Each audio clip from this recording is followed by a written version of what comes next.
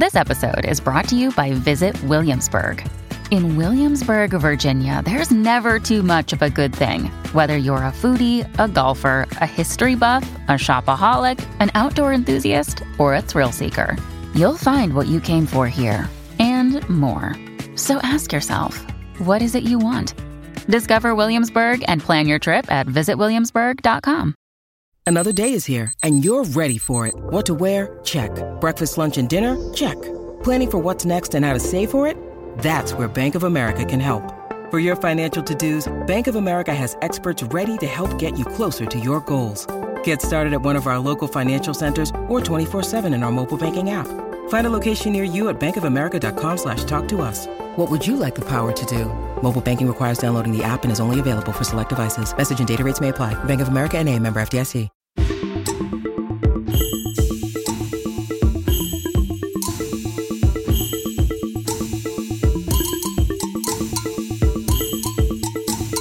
Hey everybody, it's me, Sarah Century. We're Bitches on Comics. This week we are sick Bitches on Comics. I am sick. I have a cold because it is that time of the year. Halloween, you know? So it has positives and negatives, right? Like, you know how it is. We have at least one other host. One of our hosts is not here, but another is here. So, I mean... Hello. Yeah, I'm glad you remembered me. So, hey, I am Monica Estrella Negra, also a co-host of Bitches on Comics. I am not sick, thank God. I'm just sick of this world. Every day I wake up. Anyway, we have a lovely guest here today. We have Sam Richard, owner of Weird Punk Books. How you doing, Sam? I'm good. Thanks for having me. I am also not sick to the best of my knowledge. Good for you. But sick of something, right? Well, I'm sick of a lot of things, but physically I'm doing all right. Glad to hear it. Glad to hear it. I literally just had to mute for a second so that I could go... I thought you were puking, honestly, and I just was like, well, I guess this is how we're doing it. Yeah. Mm-hmm. Yeah. I like that level of commitment, though, like that would be possible, that, Sarah's going to be here, going to, co-host the interview, might be throwing up, but we're here for it.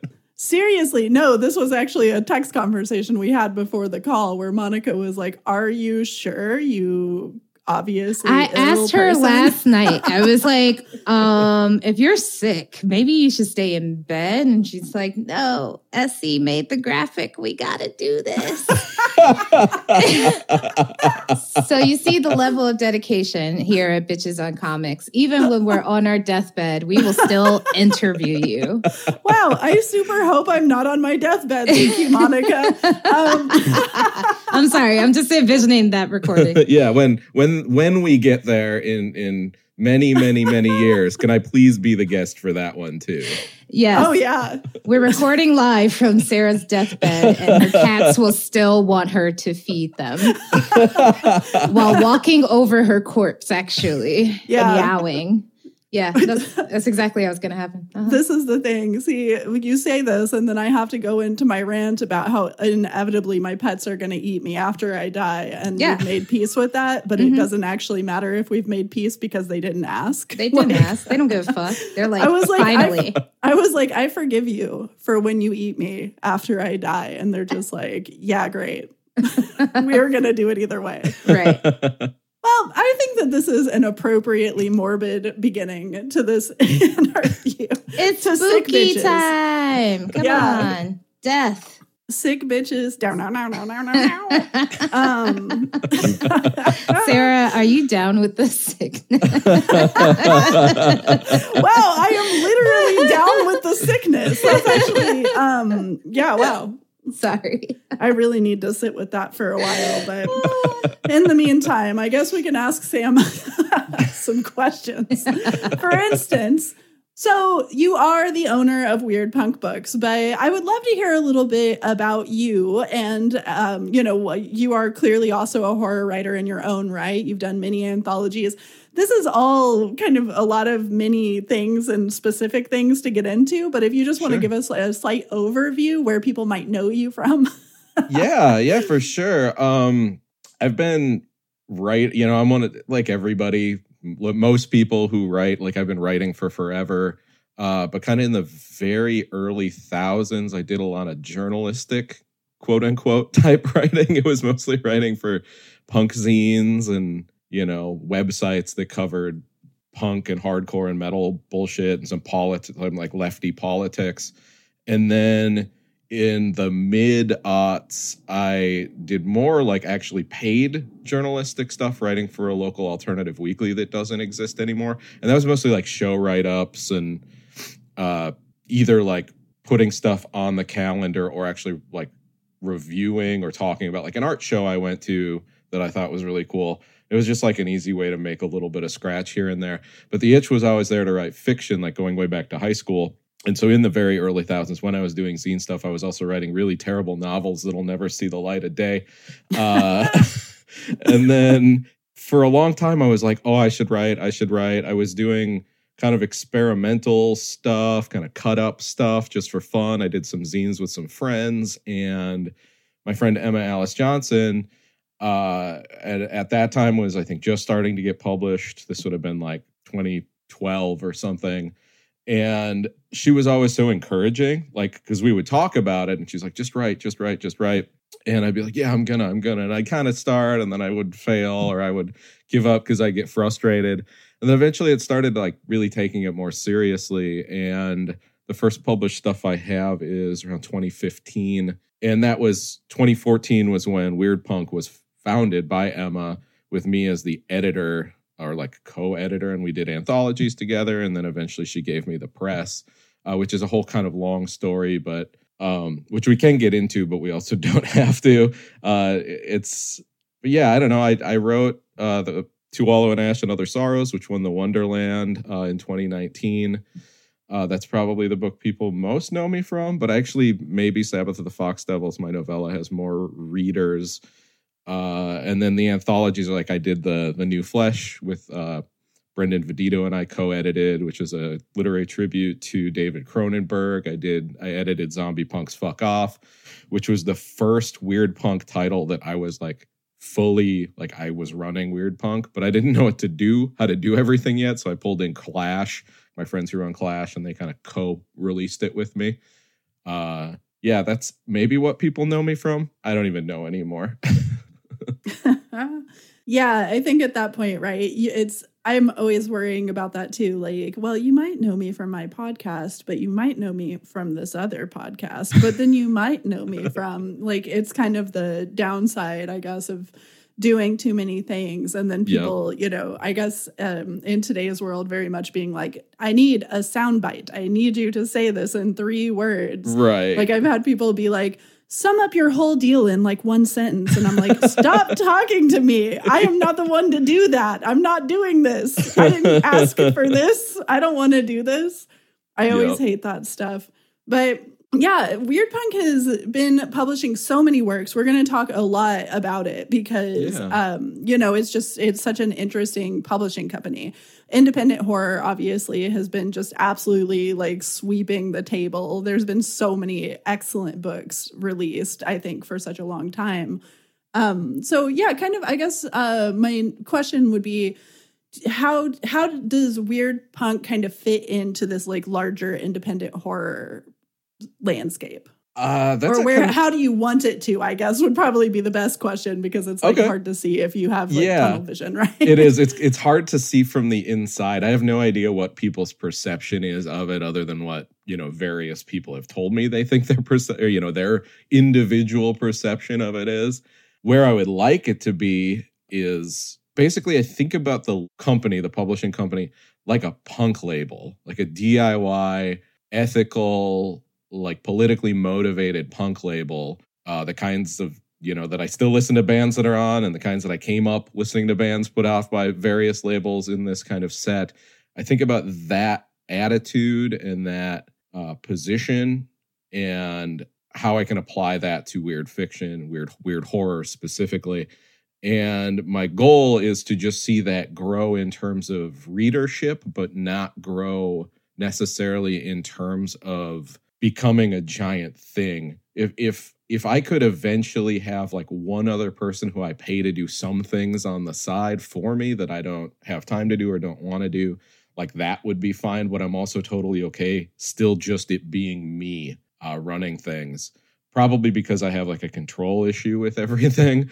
But I would really like to just see it grow in terms of the readership. Again, applying it to the idea of similar to being a punk label when I was coming up, like I'm 40, so I, grew up in the 80s and then it was a teenager in the 90s. And when I first got into underground music, it was always like looking through records that I would buy or touring bands. I'd buy a record from them and I would look through the label, like whatever bands the label was also putting out, and then also looking through thanks list for what bands I want to listen to. And that's like what I want people to do with book publishing companies, with small presses, is like, my ideal reader is someone who's going to go like, this book was cool. What else have they done? Like not just the author, and certainly the author, but what else has the press done? I really love this idea because I think we've talked a little bit about it before, as we are friends in real life. Yes.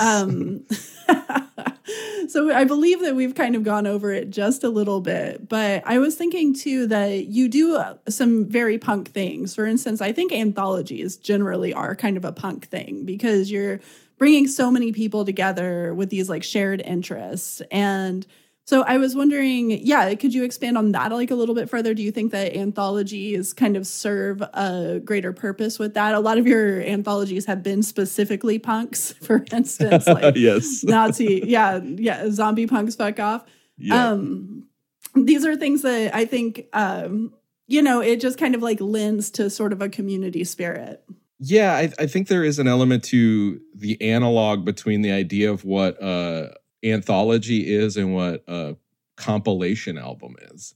Like it's almost a 1-to-1 for me, but like a themed compilation album, which is a thing that does exist. I think just it's less so than here's a bunch of bands that we like. So I think there is you can draw like a line between those two ideas. And it's also, for me, works is a really good opportunity to work with people who I might not get to work with otherwise. People who are either they're kind of roughly, for lack of a better term, like station as a horror writer is above my pay grade or above my visibility level. I can, like the New Flesh has Brian Evanson in it. The New Flesh and Stories of the Eye, the upcoming anthology, both have Gwendolyn Kist in them. These are like writers who are really up in a higher echelon than, at the very least, where I would, from an inward perspective, put either myself or the press.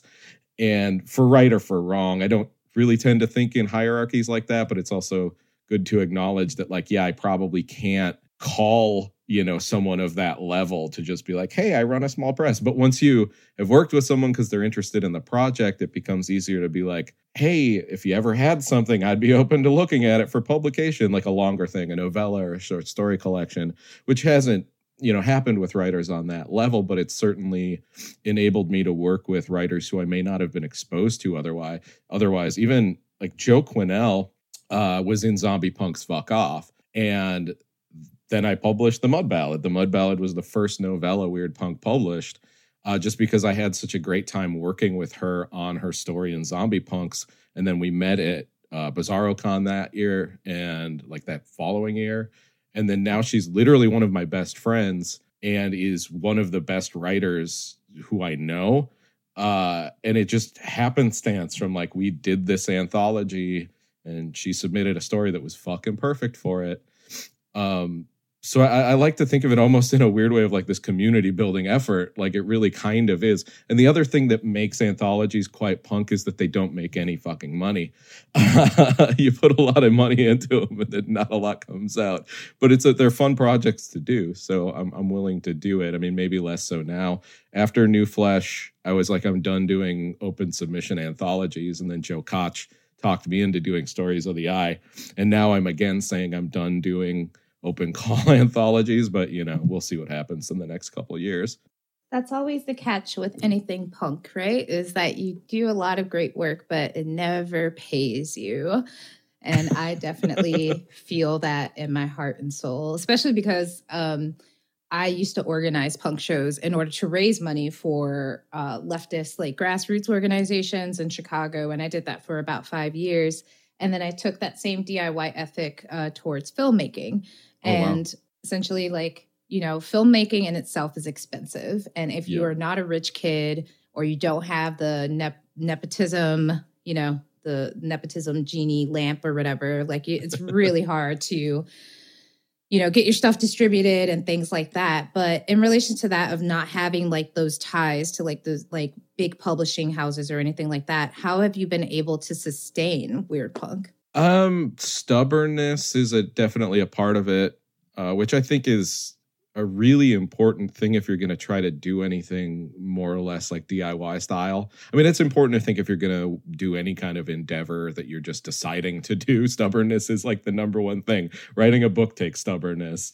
Recording an album like writing an album to record takes stubbornness. It's all stubbornness and just having the tenacity to like, I think when people say tenacity, I always think like you go in there and you get them and you get your stuff in front of people. But when I think of tenacity, it's like the sitting down and doing the thing, no matter how like much it is annoying at that time, no matter how much you want to give up, you just keep doing it.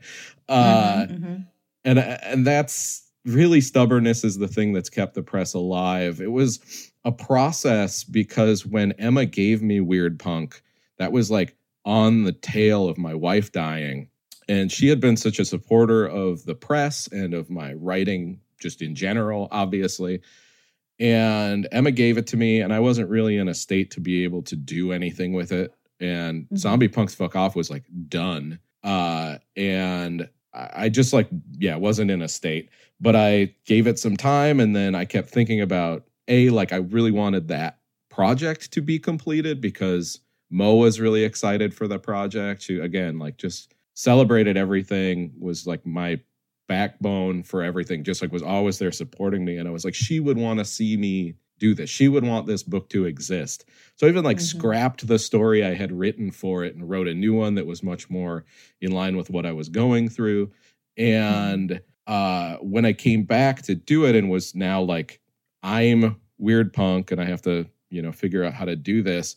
The next pivot was the anthologies prior to that, when Emma was the owner, operator, the vision was, her vision for the press was where punk and weird fiction collide, which is a really cool thing. And I'm, been in punk bands. Punk is a huge thing in my life. It's definitely a driving force behind how I like live.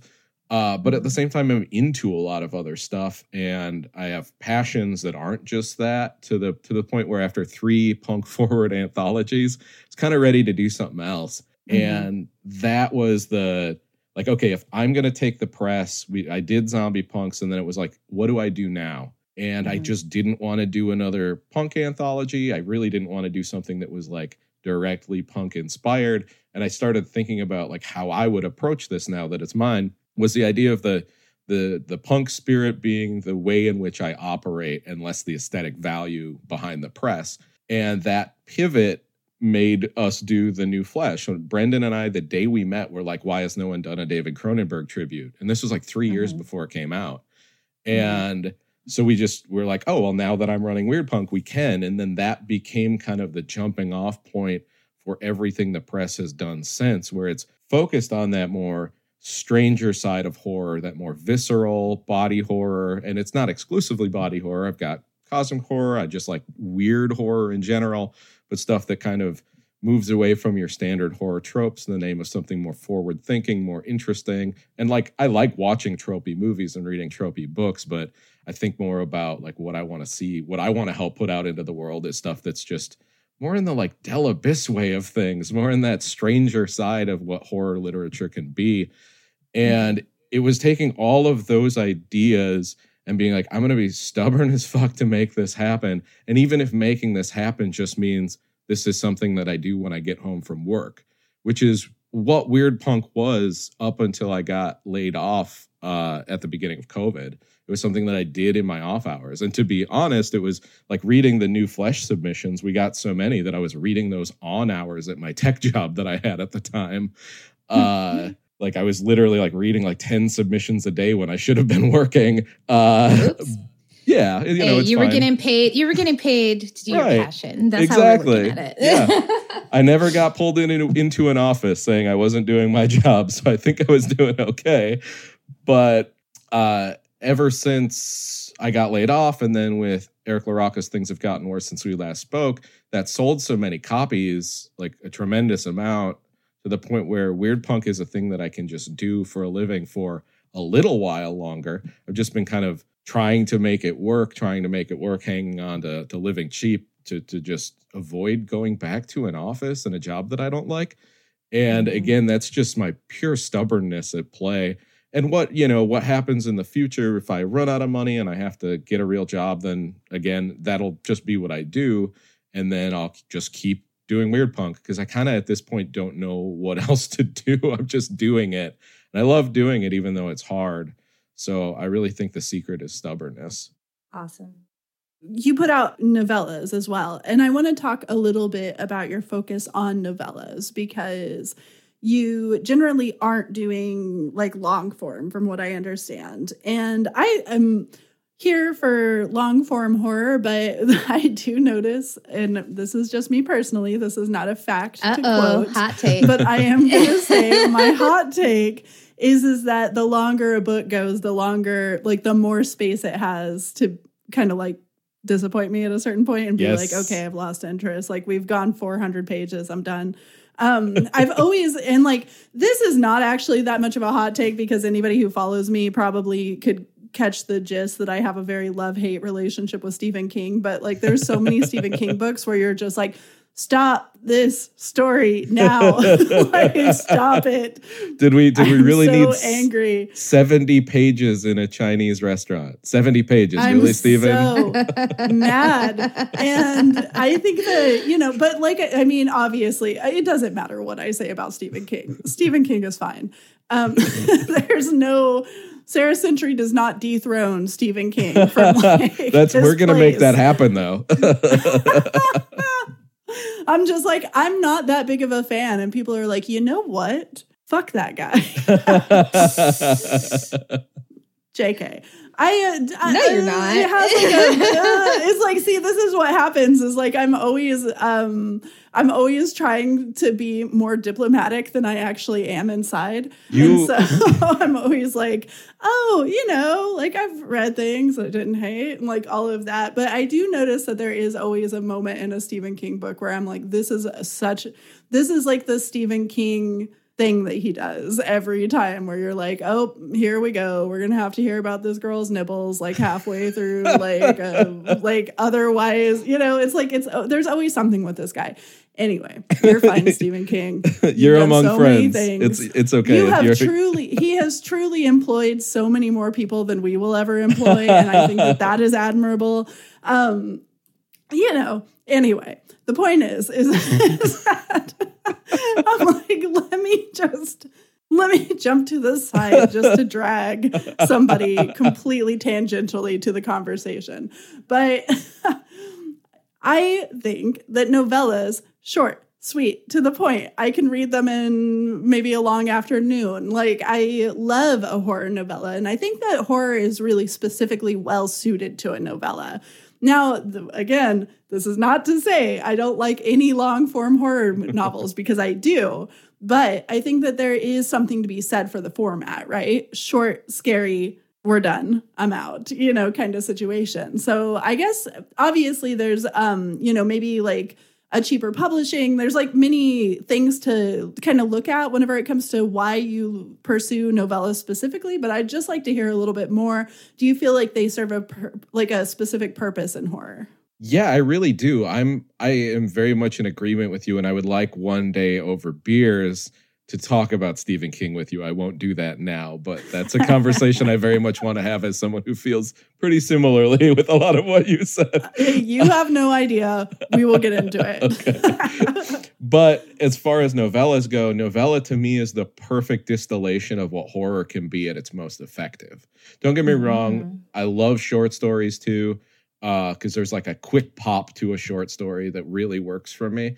And there are certainly horror novels that I love as well, but the novella is horror in its purest format, because with a short story, sometimes it's definitely to its benefit that you don't get a bunch of extra stuff or you don't get a ton of details, which is cool. But with a novella, you can flesh those out. You can make it feel more lived in. You can make The characters come to life brighter.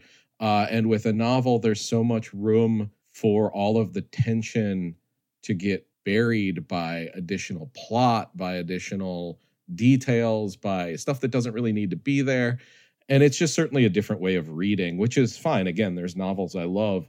But the novella is my perfect sweet spot for reading, both in terms of horror and just in general. It's most of my favorite books, I think, if I really think about it, are novellas, just incidentally. And a lot of them would still get called novels because any book that came out in a certain era from, major presses that is considered a classic is a novel, even though like Story of the Eye or The Old Man and the Sea or Nausea are novellas. They're considered novels. But the novella is just the perfect, purest form of horror.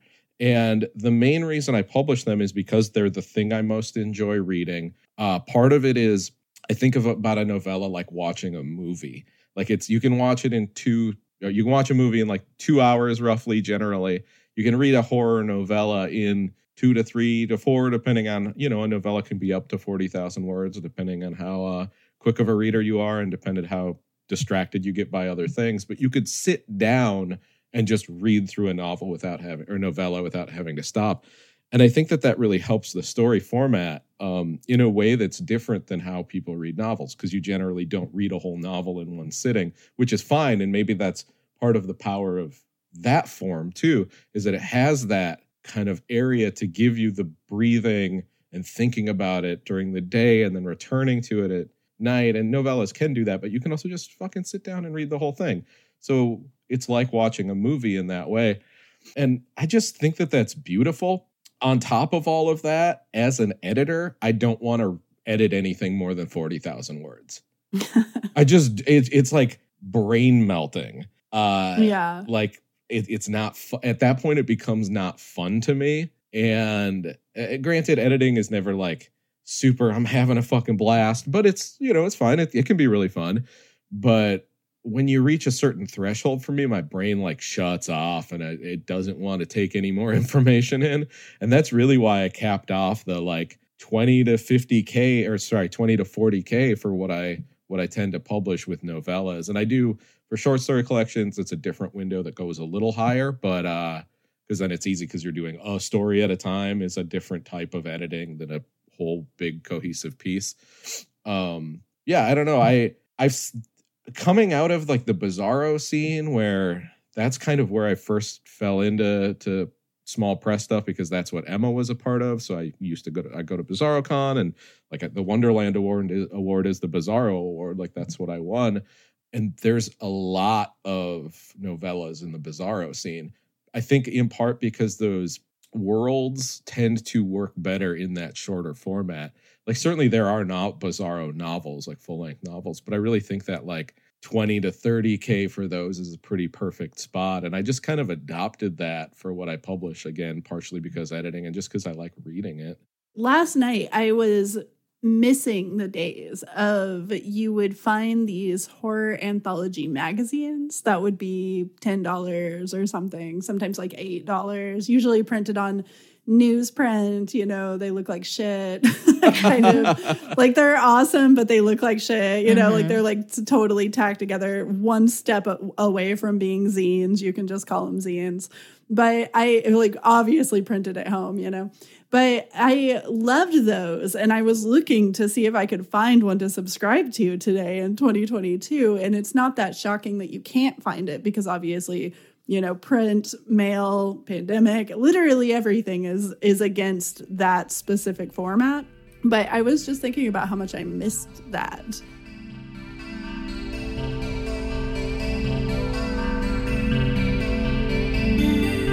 Well, hello, lovely bitches.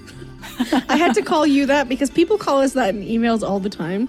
And it's bold, but I'm not saying I don't like it. So hi, lovely bitches. We love you. Thank you for listening in. It means the world to us. If you want to support us, all this stuff you can do. You can rate and review. You can tell your friends about us. You can tell people you've never met. You can high five strangers and be like, hey, wash your hands, then go listen to Bitches on Comics. That'd be fantastic. One way you can help that maybe you haven't thought of, which seems impossible if you've been listening to the podcast, is you can join us on Patreon. So if you don't know what Patreon is, it's this really cool platform that allows independent creators to get sort of crowdfunded on a regular basis. Right now, we have wonderful followers. I don't know how many we have. It's around 40, I think. Around 40. It's so awesome to have 40. I remember whenever we first started, I was like, okay, the best I've done on a Patreon is like 3. So let's see how this goes. So it's really nice to have 40. And people are in and out and stuff like that, which is how I am on Patreon as well. And I think it's kind of, it's like good to keep the variety going, right? Do what's right for you. And if you've been a patron in the past, thank you so much. If you're a patron now, OMG, you're the best. Thank you for being here with us. If you got some extra bones rattling around in your pocket, I mean money, not actual bones. Although send if you can bones sell those bones. Send bones to a different address. I'll give you that address if you email me. It's patreon.com/bones. So if you want to help us out, not giving us bones, you can go to patreon.com/bitchesoncomics. You can join us for as little as $2 a month or as much as you'd like. The cool thing about our Patreon is we decided we didn't care for the tiers. So it's really like what works for you. How can you help us? How much can you help us at? Choose the amount that works for you, and thank you for coming and joining us. Over on Patreon, we have tons of bonus content, from comics coverage to TV and film coverage and everything that might be in between. I don't know what that would be, but I'm sure there's something. We also have discount codes that we share with you from all of our Queer Spec projects, including Decoded Pride and our secret upcoming projects. And as well as access to all of the existing bonus episodes. I think at this point we have over 100 bonus episodes on our Patreon. And hey, word to the wise, you don't actually even have to be a patron to go listen to a bunch of them. So go check it out, patreon.com/bitchesoncomics. If you can join us for $2 or more a month, OMG, please do.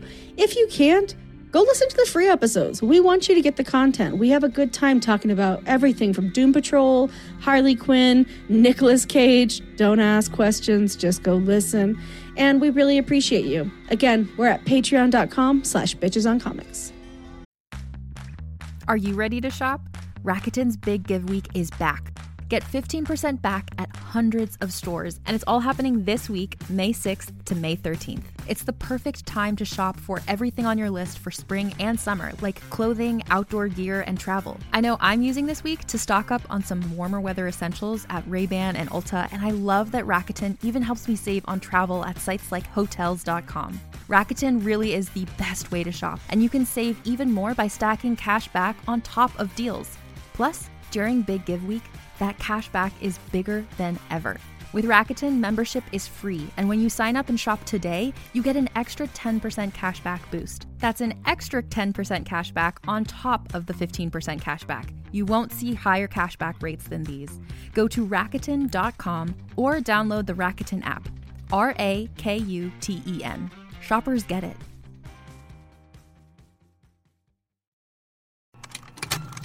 Contained herein are the heresies of Radolf Burntwine, erstwhile monk turned traveling medical investigator. Join me as I uncover the blasphemous truth of a plague-ridden world, that ours is not a loving God, and we are not its favored children. The heresies of Radolf Burntwine, coming January 2nd, wherever podcasts are available.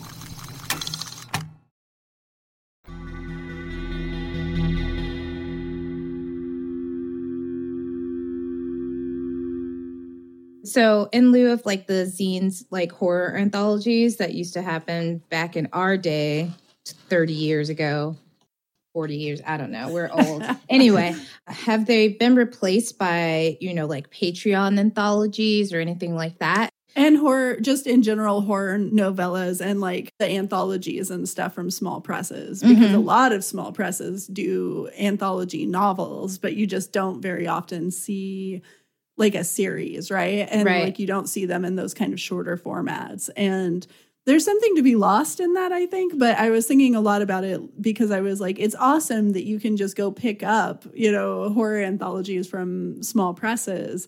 Mm-hmm. And I think that that's just an acknowledgement of like what people are capable of committing to, in 2022. Mm-hmm. As you said, anthologies really don't make money. I'm sure the anthology magazines make even less money. That has to just be like a completely devastating, like, oh, well, we sold 40 copies and it cost us $7,000. But yeah, I think maybe it's just like kind of mainlining it a little bit. Mm-hmm. Mm-hmm. Mm-hmm. Yeah. I can. That's a question mark because I'm not 100%. Yeah, but. I mean, it was definitely just like open for it because I think about the different ways that like horror literature has like transformed over the past couple of years and how small presses have like made sure that their work gets out there. Yeah. And like even before we all became involved on the internet, like there was just like a word of mouth situation. And I wonder like how much of like social media also influences the strength of like independent presses. And I know that you go to a lot of conventions in order to get your work out there. And I'd like to know, like, what is the convention scene like out there for a horror literature press? It's good. I'll get to that in a second, but I do want to, you're talking about social media, and I'll just say, like, social media is fucking huge for small presses. The reason that things have gotten worse since we last spoke, popped off the way it did, was because it kept going viral on TikTok and Twitter. And so it sold like decent, for a small press title at first, like above decent at first. And then it would get like some account with like 90,000 followers would retweet about it. Half the time they were just like, I don't know anything about this. The cover just looks amazing. And then people read it, and then TikTokers got a hold of it, and it kept showing up in TikTok, people being like, the most disturbing books I've ever read, and it would be in that list. And these are like TikTok accounts with like 150,000 followers. And so a grip of those people were like, well, what is this book? I have to buy it. And I will say I was never like, this is the most disturbing book. That became like a hype machine with that wasn't Eric and I saying that. If you're well seasoned in horror, it's like, I mean, it's good, but it wasn't like, I was like, this isn't, like the most shocking thing you've ever read. But people, I think, normies. Yeah, exactly. It was like for people who are not super deep in horror, they were like, oh my God, this is fucking crazy. But the convention scene is really interesting. As a small press and an author, it's this weird dual role thing that I have to do because I'm there as Weird Punk. It just makes the most sense to be there as Weird Punk, but then having my books. And at this point, all of my books are now just like under Weird Punk. So that makes it easy because I don't have to go like, oh, and these are books that I wrote that other presses published. Like it's just, here's what I do, and these are my books, and these are the anthologies, and these are books by other authors, and I do the whole spiel. But the interesting every event I do is different because there are so few expressly horror, expressly literature conventions. Like there are some. I did AuthorCon last year, the Scares That Care AuthorCon, or this year, it was the beginning of this year, which is horror writers. And I'll do like KillerCon, which is also like that's where the Splatterpunk Awards happen. And that's a horror writers convention also, and there's tabling, but it's more like there's a dealer's room that's kind of open during the day, but most people aren't hanging out in there like maybe a traditional convention. It's more of a like family reunion type vibe, more of like a weirdo summer camp almost. But so there are horror literature conventions, but there are really not a lot of them. There's a lot of literary conventions, and I'm starting to do more of those. And those are always really interesting because it's like the NPR set who tends to go to those. I'm just envisioning, like, because I've seen like your display on Instagram. Yes. So I'm just like envisioning like the Birkenstock crowd just walking by, just like, I wonder what this is about. Yeah. Not shading Birkenstocks, y'all. Yeah, for sure. No hate mail. And no shade on NPR either. Like, whatever, it's fine. But it's definitely it's that kind of like literature crowd. And there's a lot of people who are really into literature, who are really into reading books about sad alcoholic hipsters in New York having problems, which is fine. I'm not throwing shade on that, but like, that's not what I publish. So I get a lot of people who are like, look at it, kind of look down on it because it's horror. My whole approach is the type of stuff that I publish. I mentioned before Del Abyss, which for people who don't know was a line of horror novels and a few anthologies that came out in the very late 80s into the early 90s. It was around for like 3 or 4 years. I think they only put out like 70 books. Kathy Koja was one of the writers, Poppy Z. Bright, Dennis Etchinson, Michael Arnzen. Like there's a whole list of these really, it's like forward-thinking horror. And their approach, like all of those writers, like Kathy Koja is one of my favorite writers of all time, like a huge inspiration to me. And she wrote horror novels with the seriousness of writing literature. And I know that might sound like up its own ass, but I do think there's an element to like, no, like anything I publish, the people who wrote these, and that's most of horror, right? People take it seriously.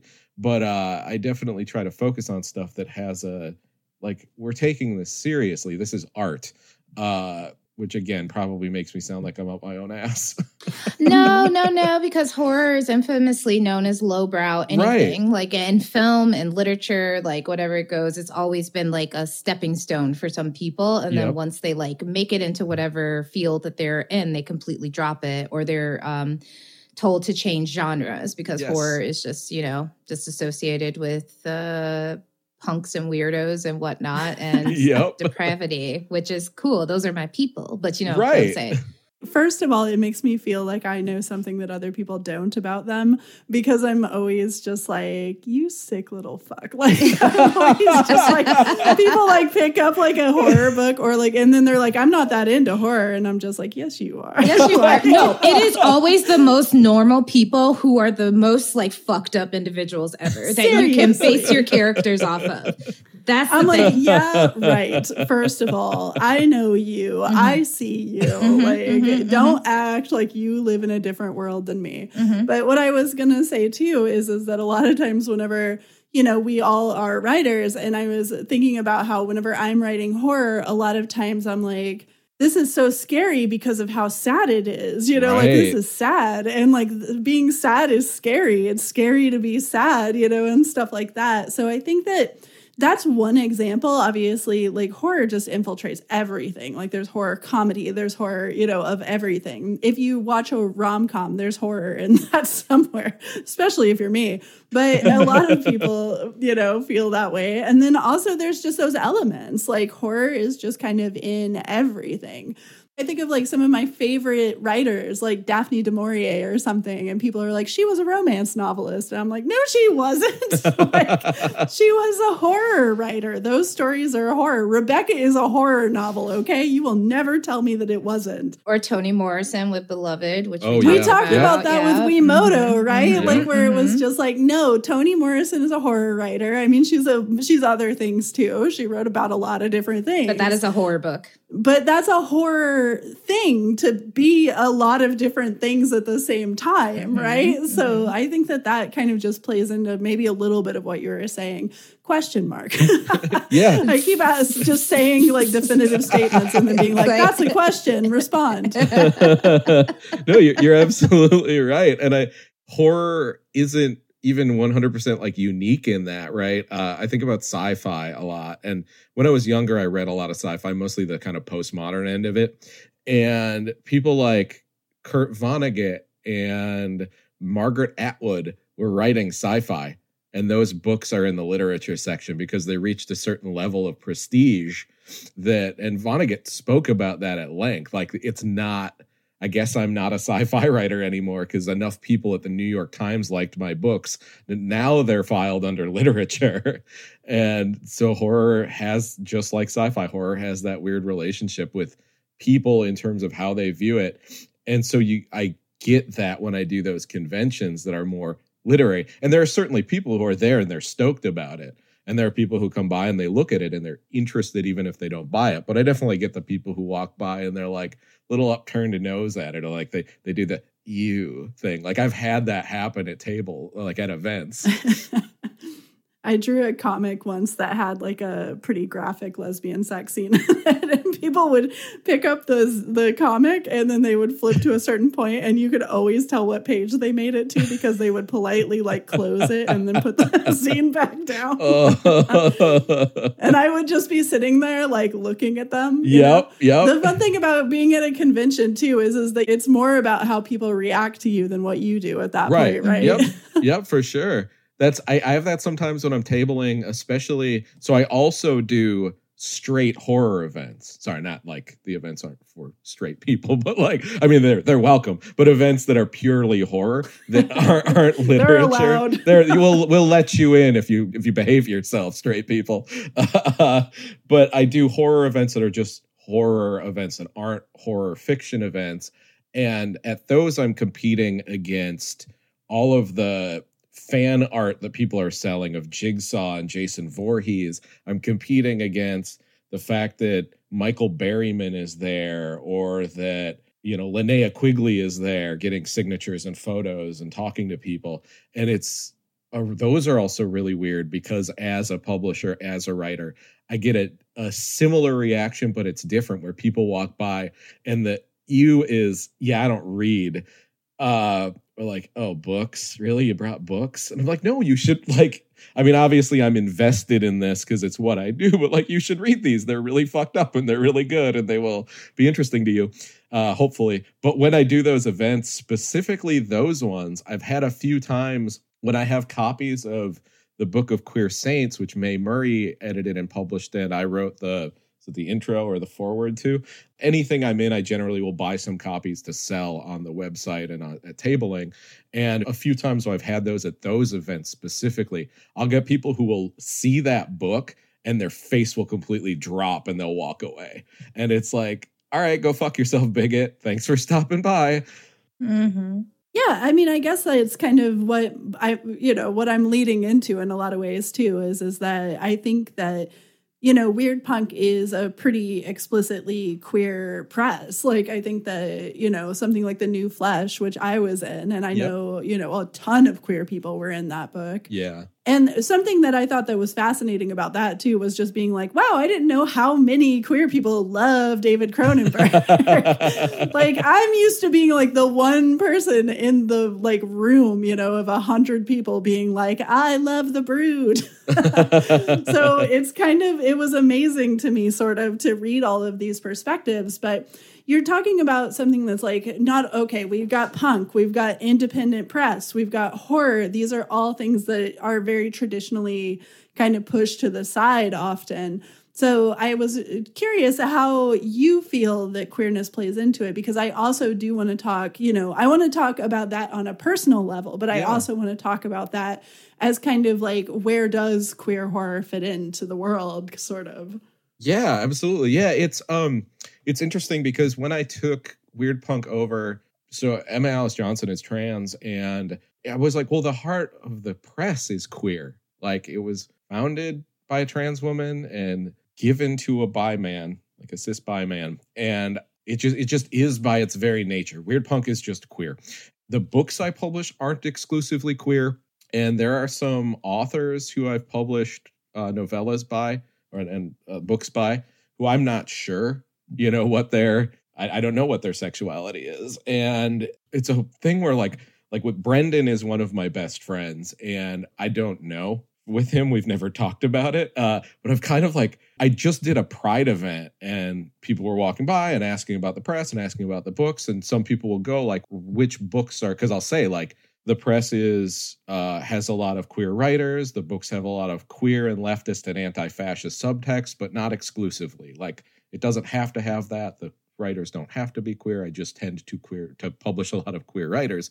And I had this moment of like pointing out like who I know. And then I was like, I should, like, Brendan and I are close enough that I should text him and ask, like, is there a little bi in you? Like, what's going on there, buddy?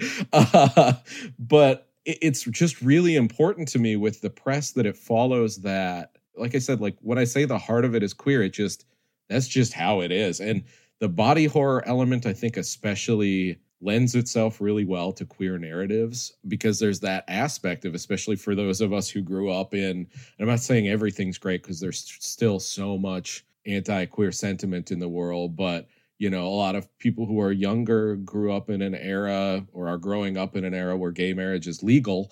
And there are those of us all in this chat and beyond who, you know, grew up in an era like coming up in the 80s and into the 90s where it was so maligned and it was so othered that, I mean, it lends itself so well to horror in general because that sense of the other and identifying with the other and becoming the other and being like, this is who I am. And if you're scared of me, fuck you. Yeah, I don't know. Sorry, I'm like really rambling, but it's just the press is and will always be, as long as I run it. And I don't think it'll ever exist without me running it at this point. It will just always be a home for queer horror. Queer horror is so important and so powerful. There's a ton of great queer writers out there writing horror. And I was like, well, I can focus on that because I'm sure a lot of them aren't getting covered by other presses. Exactly. Right? Yep. Ding, ding, ding. And speaking of which, can you tell us a bit more about your submissions process and how that goes? I think I ask every person that is involved in literature what their process is, because I'm also just trying to figure out how to make the process less painful. Yeah. So would you mind just discussing on, like, I know that you said that you don't want to do any more open call submissions. Yeah. And I'd just like to know your experience with that. And also, if you want to throw in something spicy, what is the worst submission you've ever gotten? Let me start with that. When we did the New Flesh, so I'll tie a couple things in. We did the New Flesh. We received just over 200 submissions, which is the same when what Joe and I did doing Stories of the Eye. We also received right around 200. And if the average story length is 4,000 words, that's what, like, I did the math once. It's an insane amount. It's like 80,000 words. It's longer than the Bible. So we had to read like an insane amount of stories to get Stories of the Eye done. And that's why it's just too much. It's just purely on a personal level, especially in the wake of COVID, especially in the wake of like being a widower, and my dog died last year, and just like grief compounding on grief, compounding on COVID, compounding on life being crazy and all the stuff going on. I don't think I will ever have the attention span to read that many short stories in a short amount of time, because you want to get them read really fast so you can get back to people, because if it doesn't land, then hopefully they can sell it to a different market or use it for something else. But so when we did the New Flesh, somebody sent us a story. This is a thing. If you've ever edited, anybody out there who's edited anthology submissions, or really any submission pile, you will get stories from people who clearly did not read the submission guidelines. You post the submission guidelines, within a day, you've got like 6 or 8 stories in your inbox. And certainly a couple of them are from writers who read the submission queue or who read the submission guidelines, look through it and go like, okay, cool. I've got something in my trunk that's in this realm. I'll submit it. It's a story I'm happy with, and I'll throw it their way. But you also get people, there's a certain arrogance to writers. I say this as a writer. People think that people who like are in rock bands are bad when it comes to ego. Like the worst a guy in a rock band's going to do, other than just be a terrible human and destroy people's lives, is put on a guitar and go, I'm going to be a rock god. Writers take a pen or put their fingers on a keyboard and they go, I'm going to change the fucking world. Like the ego is ridiculous.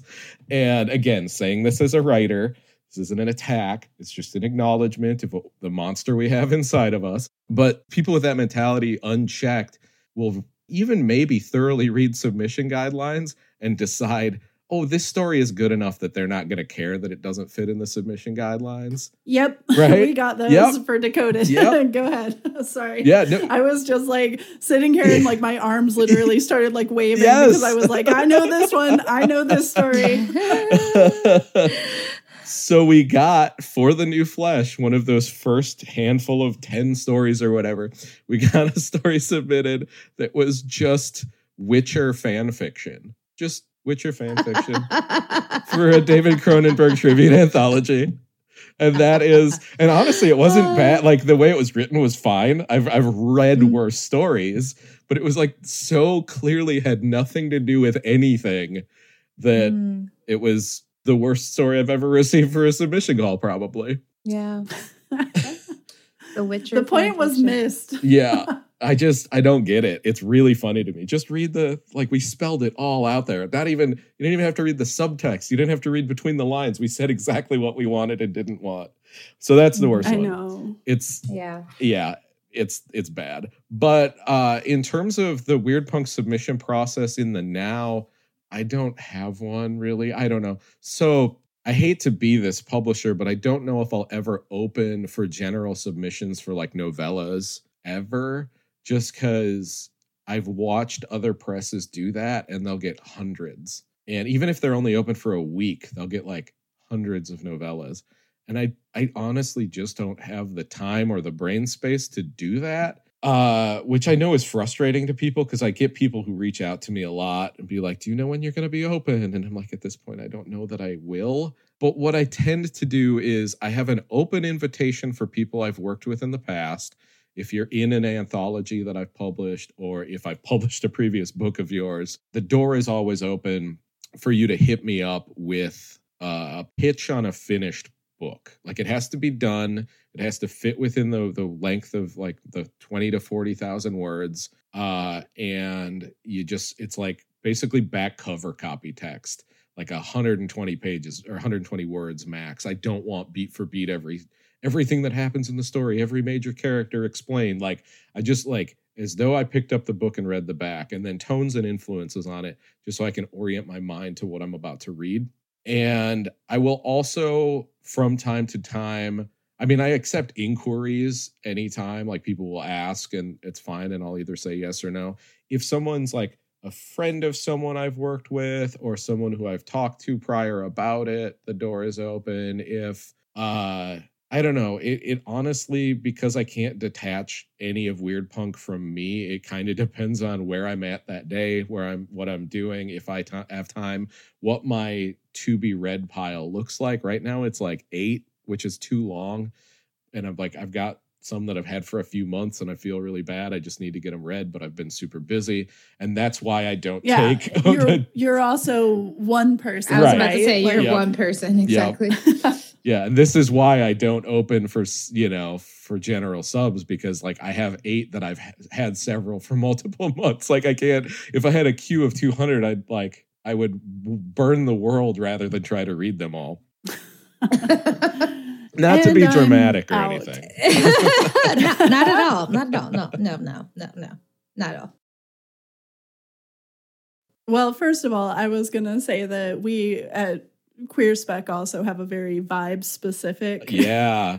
That's a big thing, right? Like we kind of have to. It's one of those things where if you're like just by yourself, it's like I'll have friends who are just like, I have an idea. Would you be into this? And I'm like, sounds like I would be. Because honestly, that's the thing, right? Yep. Like you do think that you would be into most things that your friends come up with because they sound awesome. Yeah. But then that's kind of, it's like once it starts to get out, you're just like, but I don't know you. Right. That's the thing is exactly. I get messages from people who are like, I think it'd be a really good fit. I've read one book. I think it'd be a really good fit, which is like fair. I get it. You're a writer. People are trying to get their work out there. I respect that. But it is that thing of like Weird Punk has a very specific type of vibe. And that very specific type of vibe is also pretty broad. It's just weirdly things that I love and things that fit. I have rejected really, really good work that later gotten picked up by other presses where it like fits perfectly because I read it and I liked it, but it didn't feel like a Weird Punk book. And I have that. It's so frustrating. It's got to be so frustrating for writers, but I literally use that whatever asshole senator from the 90s about the definition of pornography. I know it when I see it. Like I use that to describe people what Weird Punk books are. Like if someone's like, yeah, what kind of stuff do you publish? If I was to send you something, or when I reject it and they'll ask why didn't it fit? It's like, it just doesn't feel like a Weird Punk book. Very scientific. Yes. I have a whole process. You don't need to see my notes. Don't look at my notes. It's just some like doodles of like a skull.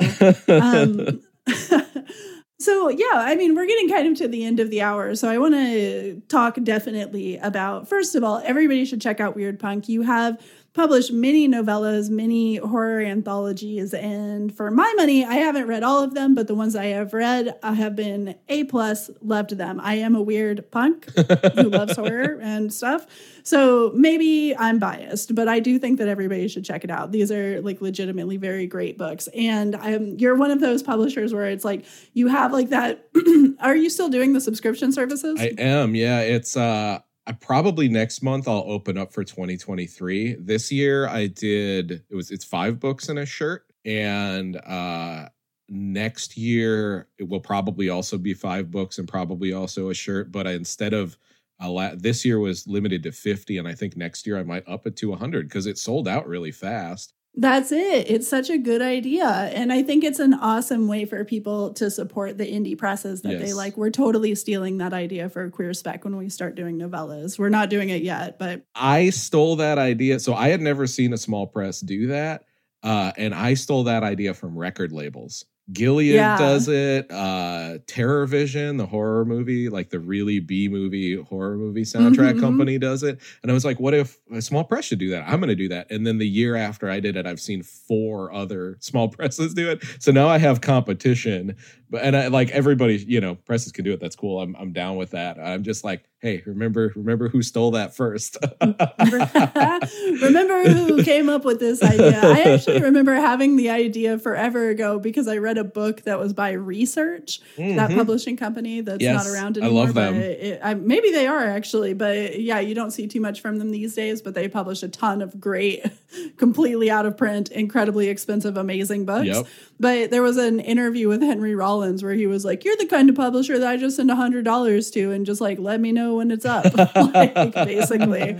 And I was like, that's a good idea. I should do that with more small presses. Yeah. And I was like, maybe if I had a small press, I would do that. And then lo and behold, here we are, 2022. You do have a press. Yes. So I wanted to talk a little bit, just basically like, yes, every novella. I wish we had time to talk about every novella you've put out because the whole back catalog is great. I love your commitment to kind of fostering a back catalog that has a lot of options. But you just dropped 2 pre-orders, right? Yes. And so we should definitely talk about those before we get out of here. Sure. So I'd love to hear just a little bit more about both of those books. And afterwards, we'll talk a little bit about where people can go to find them. Oh, sure. Like I mentioned, the anthology Stories of the Eye that Joe Koch and I edited. And that Joe Koch wrote The Wingspan of Severed Hands, which I published. He also wrote Cuvade, which Short Sharp Shocks published, and that was nominated for a Shirley Jackson Award, I believe. And then he wrote Convulsive, which Apocalypse Party published. He's a fantastic writer and a good friend, and he had this idea about a horror anthology exploring the relationship between artists and models, which is, I was like, oh, so like artists and like people they're painting. And he was like, I didn't go to school I didn't graduate college anyhow, but I didn't go to college for art. And the term model really to layman's is like subject, artist and subject. So it explores the relationships between that. And we did an open sub call, got 1 million fucking submissions for it. And the book is coming out on October 25th. It's got Danya Coles, Gwendolyn Kist, Gary Shipley, Matt Neal Hill, like a Haley Piper. Gorgeous cover. Yes. Oh, and Haley Piper. Yeah, a great writer. Oh, yeah, she's amazing. And again, like very queer and the cover, Ira Rat of Filthy Loot, who is also in the book, did the cover for us. He's done a ton of design elements on Weird Punk covers. Like I'll pay for art and then he'll do the text and stuff for me. And I don't know, I'm so excited for people to read it. It's a really cool, really weird, it's a very interesting book. I hope people like it. I love it. We worked our asses off to get it done. It has probably the gayest thing I've ever written in it. And I wrote a story where William Burroughs fucks an alien that's a dude. So that's saying a lot. But yeah. So, A+. Yeah. Sold. Another copy sold. Yeah. So that'll be good. I hope people like that. And then the other book that's coming out same day is my next collection, Grief Rituals, which is just a bunch of short stories that I've written kind of since Tuwalo came out. Some of them I think were written right before Tuwalo came out, but like in this kind of 2019 to last year-ish realm. And that also has amazing cover art. Fernando FLJ, I think is what he goes by on the internet, who's a painter, did the cover. And again, Ira Rat of Filthy Loot did the text elements for me. And I'm over the moon with it. It's also really sad, just like Tuwalo, but it's like a different kind of sad because even though it's disparate horror short stories, it's about the evolving relationship that I have with grief and being a widower and how that changes over time, which for a long time was like a weird struggle for me as a writer, being like, oh, none of the stuff I'm writing is as raw as those stories in Tuwalo. And it was like this weird thing that kind of hobbled me for a while, just like being really in my head about it until I realized like it doesn't have to be because that relationship is changing. But yeah, so it's very personal.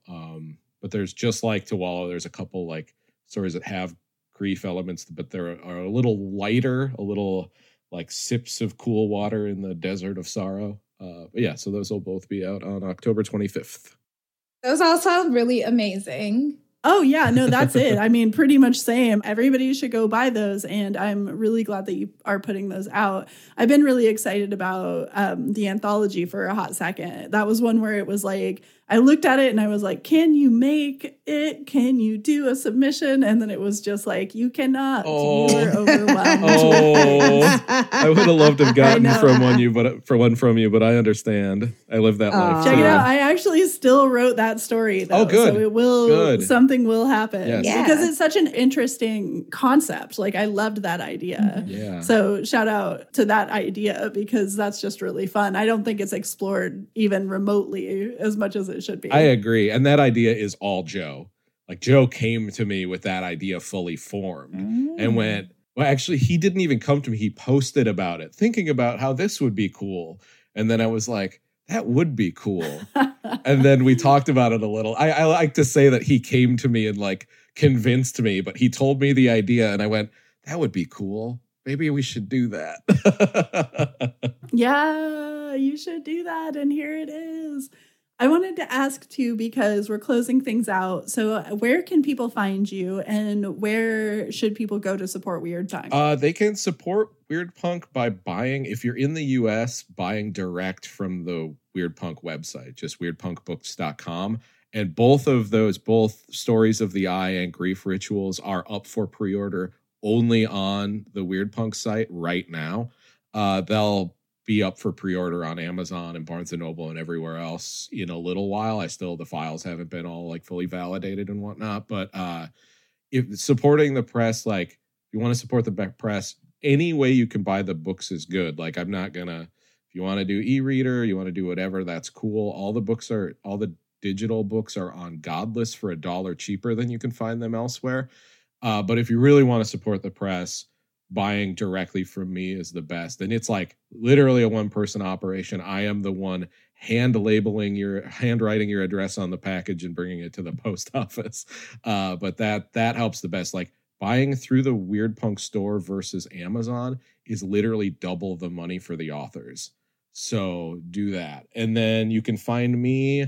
You can find the press on social media, just Weird Punk Books, Instagram, Twitter. I've got a TikTok that I never use. And then me personally, Sammy Totep, Totep, Instagram and Twitter. And you can follow me there for a bunch of dumb ramblings about stupid shit. Yay! I like the hard sell of being like, it's all stupid, come hang out. Yeah. Worked on me. And now we're like friends who hang out in the flesh and for real. So yeah, you can just follow Sam and then become friends over the course of a couple of years through various emails and short story exchanges. Yeah, this has been wonderful. I'm so glad that we got to have this discussion. I love talking to you anytime, but it's kind of nice to have something on the record here. Yeah. I've wanted to do an interview about Weird Punk for a really long time because I love a lot of the stuff. As I said, I haven't read everything, but it's one of those presses where I'm just like, let's see what's next. I want to hear some more. Like, I'm going to support it where I can. I'm going to pick it up where I can. So it's just been wonderful to chat with you. Yeah, same. I really appreciate it. And Monica, it was really nice to meet you this way. The three of us should all hang out at some point too. Oh, we will. Cool. Don't worry. Soon. Oh, actually, I meant to ask you, what is your sign? I'm a Leo, which wouldn't it make sense that I went on a whole tangent about how stubbornness is the only thing that matters? Yeah. Oh, wow. Cool. So we got 2 fire signs and a Gemini on this podcast, and that's why it was chaos and hot takes and shade. So it makes sense. I was going to say that actually does explain why it was just like, you know what? Hold everything. Fuck Stephen King. And then and everybody was like, this is a normal thing to do in the middle of the podcast.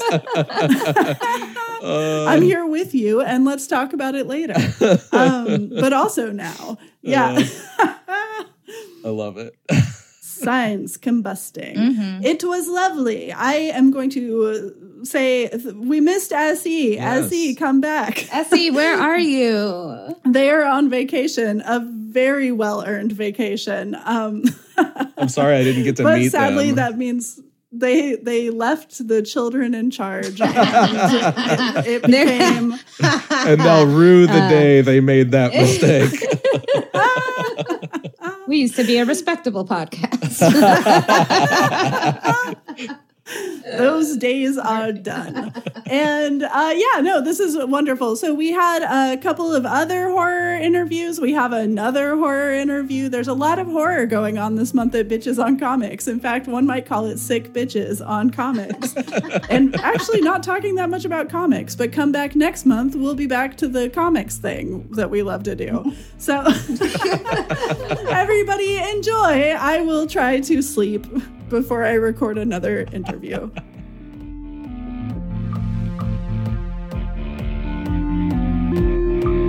Thank you for listening to Bitches on Comics.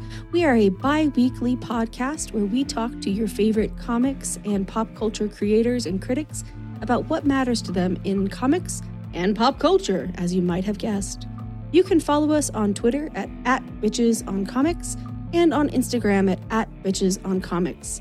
Our website is, brace yourself, bitchesoncomics.com. If you go there, you can listen to any of our episodes, and we've got other shit that we put on tabs. I don't remember what it is. I am in charge of updating the website, however, so good luck. Thanks for the heads up. I'll go to this website now. If you'd like to support the podcast, you can do so by rating and reviewing us on iTunes, Spotify, or Stitcher, or wherever you listen to podcasts. I'm Sarah Century, and you can find me at www.sarahcentury.com and Twitter and Instagram. Still Sarah Century on those. I'm S.E. Fleenor. You can learn more about me at sefleenor.com. You can find me on Twitter and Instagram at @SE_Fleenor. Bitches on Comics is recorded by Kate Warner, who plays in the band Churchfire. You can find them at churchfiremusic.com. Our music is recorded by Katie Taylor, who plays as Earth Control Pill. You can find her music at earthcontrolpill.bandcamp.com. Bitches on Comics is recorded in Denver, Colorado. We want to recognize the indigenous peoples who have inhabited and do inhabit this land. The Arapaho Nation, the Ute Nation, the Cheyenne Nation, and others who have been erased from our history and collective memories through colonization.